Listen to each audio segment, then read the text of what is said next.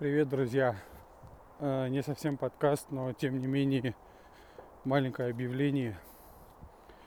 Я провел ряд исследований, и их результатом стали различные инструменты, материалы, выводы, инсайты по рынку маркетинговых услуг. И, господи, это я в лесу гуляю, чтобы вы понимали. Так вот, по рынку маркетинговых исследований и инструментарий для проведения маркетинговых исследований.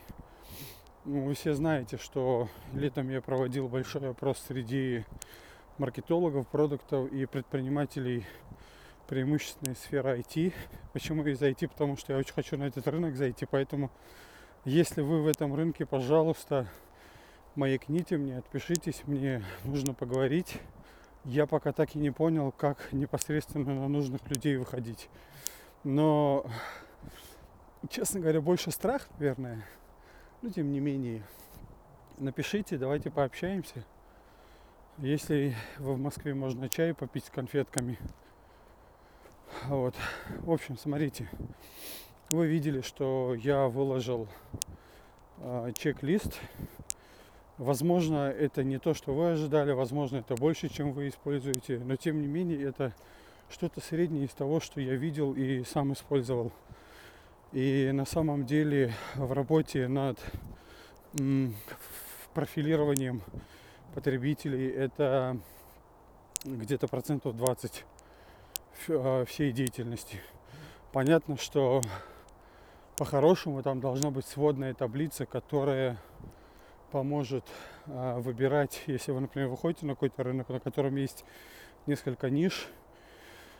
В идеале эти ниши нужно резать еще по ЦА. Эти ЦА нужно резать по 5 ступеням Ханта. И только после этого делать оценку, с какой целевой аудиторией вы будете работать с точки зрения там доступности рынка, готовности платить, там, ну и так далее. Есть ряд различных критериев, по которым вы эту выборку делаете. Так вот, самое главное в любом случае то, что по значимости это, наверное, 100%, по объему работы 20%. И самая сложная штука в профилировании потребителей, это, собственно говоря, написать первичные профили. У меня с большими текстами и с творчеством очень большая проблема. Мне приходится несколько дней писать статью, потом я ее перечитываю. Бывает, что полностью урезаю, бывает, что по новой пишу, бывает, что корректировать достаточно, чтобы опубликовать. Но всегда эта работа непростая. Поэтому для меня лично вот этот первый этап, он самый сложный, когда нужно заполнить табличку, ответить на вопросы, которые у вас есть. Ну, для тех, кто получил свои чек-листы. Я там в видео рассказываю. Вот, первичные ответы на эти вопросы. Ну и, в общем-то, грамотный специалист, он не будет останавливаться на одной итерации. И в идеале, как я и говорю на видео, лучше, конечно, даже первичное заполнение этой таблицы делать вместе с представителями потенциальной ниши. Ну или вы можете гипотезы выстроить там и потом уже из них формировать вопросы и идти привлекать представителей и вместе с ними заполнять. Это, кстати, могут быть ваши друзья, родственники, там, знакомые. Не обязательно, чтобы это были незнакомые люди. Потому что здесь есть большой шанс на ошибку, и ничего страшного. Самое главное, более-менее близко к нише сформулировать ЦА. Так, что-то я в детали ушел. В общем, к чему я рассказываю? Я просто решил немного больше об этом рассказать, чтобы лишний раз сделать акцент на этой штуке, на так называемом чек-листе. Ну, по большому счету, это даже не совсем чек-лист, а набор вопросов. Но я планирую в следующие 2 месяца планирую обширную рассылку с подобными инструментами. И с каждым разом я их буду все больше и больше прорабатывать, чтобы они были более качественными. И идея в том, чтобы вы, применяя их в конкретной ситуации, получали быстрый результат. чтобы не было проблемы.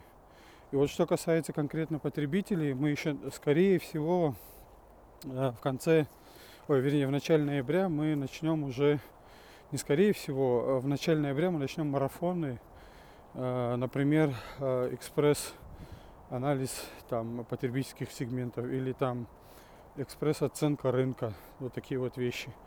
Очень прикладные и полезные вещи, которые помогают вам сформировать первичное представление о своих рынках и о своих рабочих сущностях, по большому счету. Поэтому рекомендую вам прям подписаться на рассылку Оранжевого Енота и отслеживать письма. Обязательно посмотрите, чтобы письма не попадали в спам. Отметьте, что это не спам. И еще одна просьба. Если вы видите, что к вашей теме неприменимо, прям пишите мне в личку и говорите, что Аскер, эта история прикольная, может и не прикольная, но мне нужно по моей теме. Моя тема такая-то. И в чем вы видите недостаток инструмента, который я даю, чтобы я мог адаптировать под вашу тему. Потому что бизнес-ниши, их можно группировать. Соответственно, если я под вашу тему сделаю эту штуку, то она подойдет и под кучу других тем. Еще один важный момент. В инструментах, которые я буду делать, есть разовые инструменты, как вот этот чек-лист, а есть постоянные, как марафоны и так далее. Например, если я делаю марафон по изучению потребителей, это значит, что я буду делать резюме и в рассылку бросать. Люди, которые сталкиваются с похожими проблемами, они просто-напросто смогут взять за основу тот или иной кейс и разработать для себя похожие профили. Кроме того, я обратил внимание, что есть сложности с разработкой технического задания. Но понятное дело, что в идеале будущий исполнитель должен приходить с техническим заданием.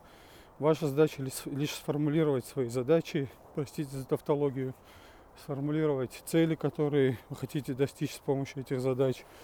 И только после этого профессионал должен приходить к вам со своим техническим заданием, с его видением того, как эту задачу решить.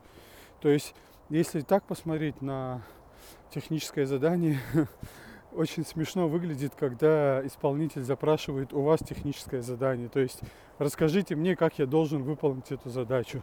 Очень смешно на самом деле. Но смех смехом, но я раньше тоже был такой же тупой. Поэтому я изменился. Вот.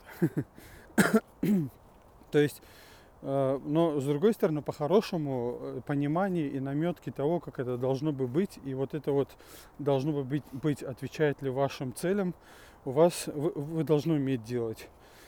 Вот.